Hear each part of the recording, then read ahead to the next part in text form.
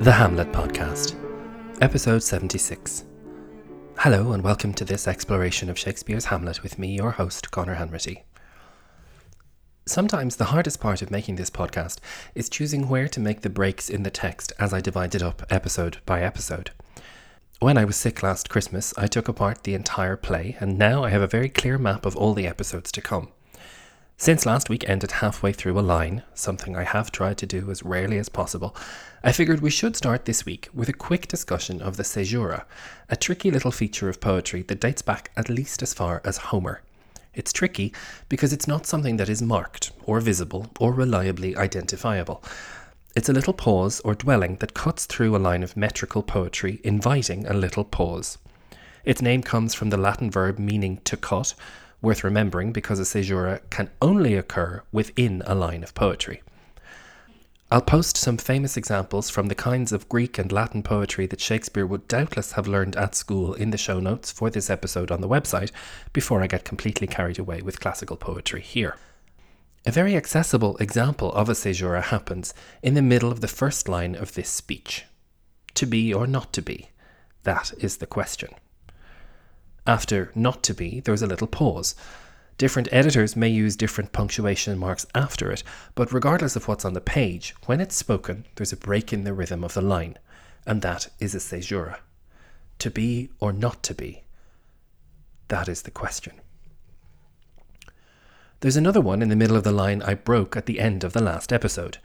Hamlet has asked the very serious question of who would suffer all the terrible things on his list, all these human miseries, when he could pick up his dagger and end it all.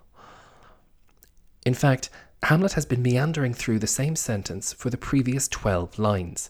His thoughts are jagged and unruly in this speech, and they are taking longer to articulate.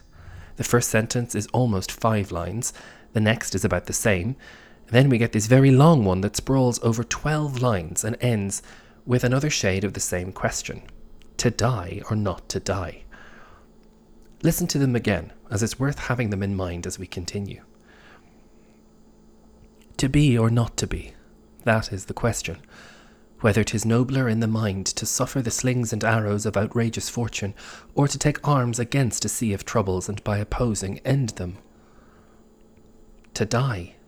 To sleep, no more, and by a sleep to say we end the heartache and the thousand natural shocks that flesh is heir to, 'tis a consummation devoutly to be wished. To die, to sleep, perchance to dream, aye, there's the rub, for in that sleep of death what dreams may come, when we have shuffled off this mortal coil, must give us pause.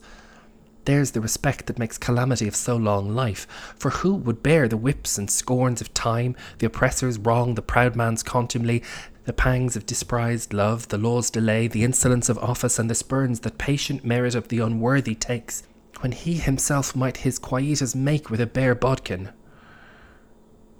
The more he thinks about it, the harder it gets. Each time he starts to ask the question, it takes him a little longer to reach the conclusion. Is death the answer? And so he continues asking more questions.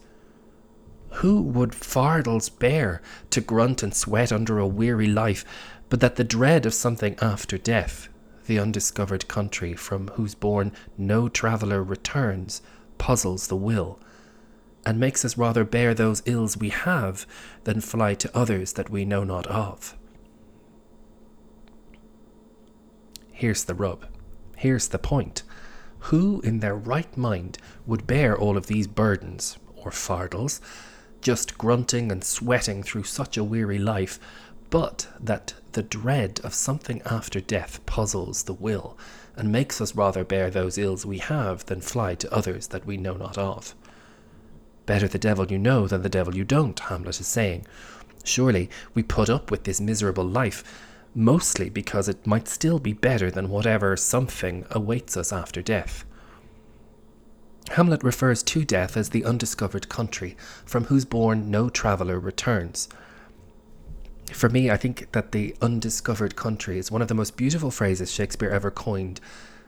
Timely, too, in an era in which adventurers were setting sail to what were, for them, new worlds and undiscovered countries. But of course, their hope was always to come home, hopefully richer, and tell the tale.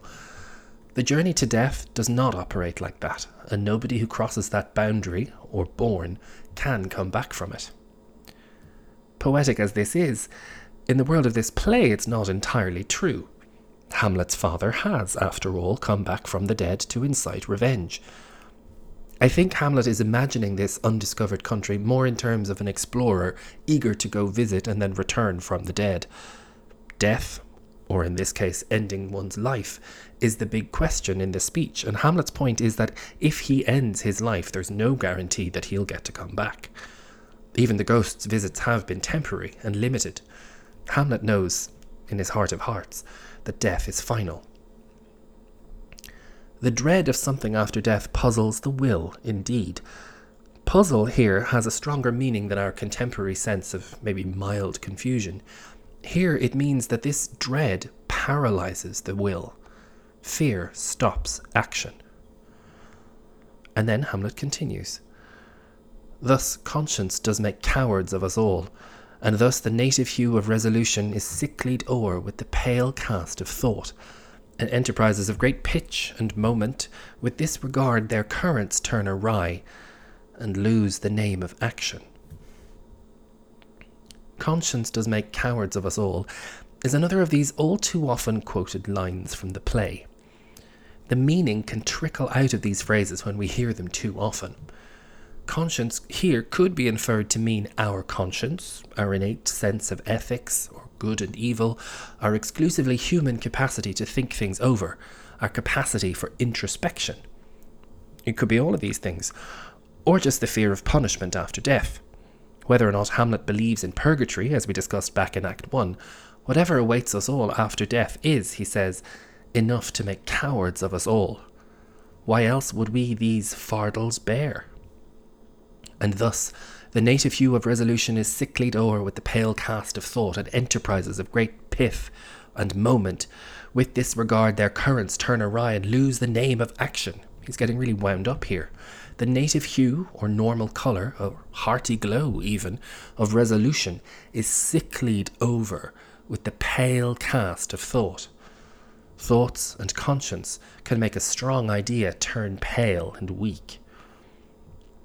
The folio text of the play says pith in the next line, and the quarto says pitch. Enterprises of great pith and moment, important plans whose essence are noteworthy. Enterprises of great pitch and moment, important plans that aim very high. Pith, P-I-T-H, seems to have been the more popular reading throughout the play's history, but the Arden Shakespeare edition has a great footnote that says that in Richard III there's a line that says, "How high a pitch his resolution soars," which may indicate that the line from Hamlet could also be pitch, with a nice echo of resolution and enterprise. Whether you think the enterprises are of great pith or great pitch, Hamlet's point is that big ideas weaken when we worry about consequences. Their currents turn awry and lose the name of action. Hamlet's thinking so fast here that he mixes his metaphors. The currents of a river start flowing in the wrong direction and go awry, and these enterprises remain mere ideas and therefore cannot be called action. It's a heady speech, and the last sentence ends with another caesura. This time, the break in the line can be interpreted in many ways. Hamlet interrupts himself because he has spotted Ophelia. There are as many ways of reading the next few lines as I'm sure there are stars who have played Hamlet. It can depend on whether Hamlet does know that she's there, whether he knows or not that they're being watched, that he's being watched, that she's watching him, she's going to return to her father, you name it. The words themselves are simple. Hamlet sees Ophelia and immediately interrupts his speech, and then he addresses her. Soft you now, the fair Ophelia. Nymph, in thy orisons be all my sins remembered. How Hamlet's address is delivered is again down to the decisions made between actors and director in any given production. This is the first time we've seen Hamlet and Ophelia on stage together, and it contrasts significantly with the very strange description she gave to her father about their last encounter. Hamlet has just been questioning his very existence, and maybe even contemplating suicide, and so now when he sees her, he's polite and rather formal, and he asks to be remembered in her prayers, or rather, he asks her to pray for his sins. The conversation that follows between them will be the meat and potatoes of the next episode. I hope you'll join me for it. Until then, thank you very much for listening, and I'll speak to you soon.